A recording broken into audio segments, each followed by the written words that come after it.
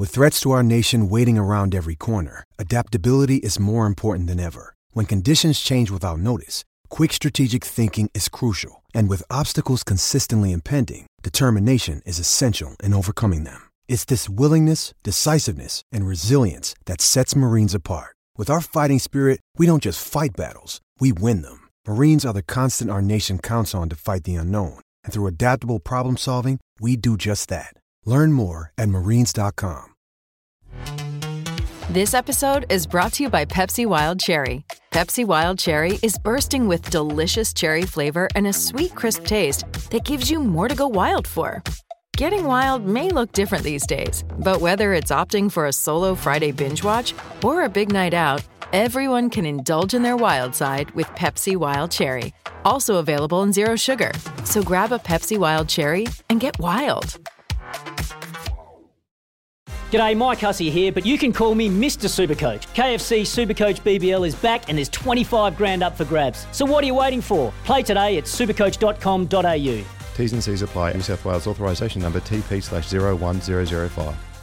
G'day, Mike Hussey here, but you can call me Mr. Supercoach. KFC Supercoach BBL is back and there's 25 grand up for grabs. So what are you waiting for? Play today at supercoach.com.au.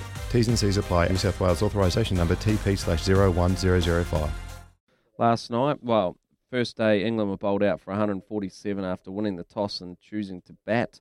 Maybe the demons of Nasser Hussein's decision all those years ago coming home to roost, and Joe Root decided he would take the aggressive option, put his team into bat, and they got rock and rolled. And Pat Cummins, on debut as skipper for Australia, took 5 for in that first innings.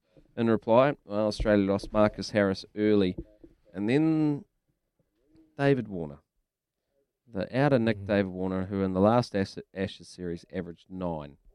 Well, he gave up opportunities. He was bowled off a no ball by Ben Stokes, which there's some controversy in that as well around the officiating, because you meant to now have no balls called from the upstairs umpire, but apparently the technology's not working in the Ashes. So maybe the Ashes series snuck up on the ICC, and they weren't quite able to get the technology in place for the series. So there was actually 3 no balls leading into that wicket that were all not called, which is just horrendous officiating and just a really poor slight on the game. And then David Warner was bowled off a no ball by Ben Stokes, was obviously recalled. And then he was dropped another couple of times, a miss run out. It was not a chanceless innings by any stretch of the imagination, but it was a really important innings for Australia and David Warner. He managed to get through to 94 before he was dismissed off a slower ball, which he lobbed up and off Ollie Robinson, lobbed up and got caught at mid-off. So that was the end of David Warner. And Australia actually then lost a few wickets after being in a pretty strong position. And they actually found themselves as 5 for 195. They only led by 48 at the time. And remember yesterday we had Swanee, who was a hoot. We had Graham Swan on the show, and he was bemoaning how woeful they were. He said we're a joke. Well, and I sort of kept saying, they are not out of this contest. They're not out of the series, but they're also not out of this contest. Well, when they were 1 for 180, you'd say they were out of the contest, but all of a sudden they were 5 for 195. They only led by 48. That was the time where England could get themselves right back in the series. But what happened from there, I was like, what is going on? The fields went out.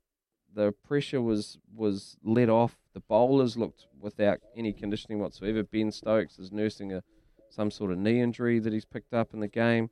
Ollie Robertson, all of a sudden he was down on pace. He was bowling about 121 kilometres an hour. And it just looked like they opened the door, but they didn't find a way to walk through it.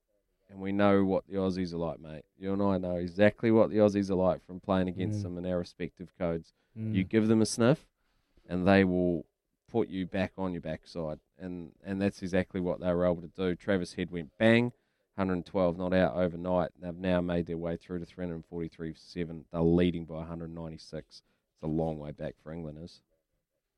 Mate, I was watching there, and I was watching them when they were showing this absolute disrespect to Jack Leach, the spinner. He comes on, and they're just starting to put him to all parts of the corner. Do you think they're regretting not picking Anderson and Broad right now? You think they're sitting back there going, why did we not? Apart from Ollie Robinson, he's been bowling extremely well. Do you reckon they're regretting that?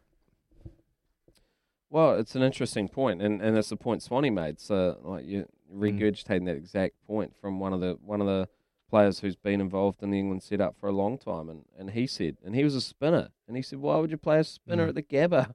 And it's green. Now, I sort of slightly disagree with that because I like to pick a team which is capable of being successful across all 5 days, not just the first 1 or 2. But in this circumstance, you've got to say that Graham Swan is probably right. And I mean, Jack Leach went 11 overs, 1 for 95, mate. How does he get 11 overs when you're travelling at that sort of strike run rate anyway? So it was just a huge release of pressure, and Travis Head took him down. It was exceptional from him, keeping in mind that his place was under scrutiny leading into the match. They were thinking that Usman Khawaja might take his place in the middle order there. So a huge performance from him. They're not done yet. England have got a whole heap of work to do, and if they are able to get themselves back in this Test match, but it's just then the psychological blow that they've had landed on them from this side. And I guess when you take out 300 Test matches and 1,000 Test wickets, when the pressure comes on, they're the guys that you want to be able to stand up, but they haven't been able to stand up because they're not even out on the field. So, yeah, really interesting. But send us text 8833. Let us know your thoughts on the Ashes. But there's plenty more to come here for us. We've got our Love Racing update coming up very soon. We'll be talking to Rapa. Look forward to that. Here's Trudy with the news for Kubota. Together, we're shaping and building New Zealand.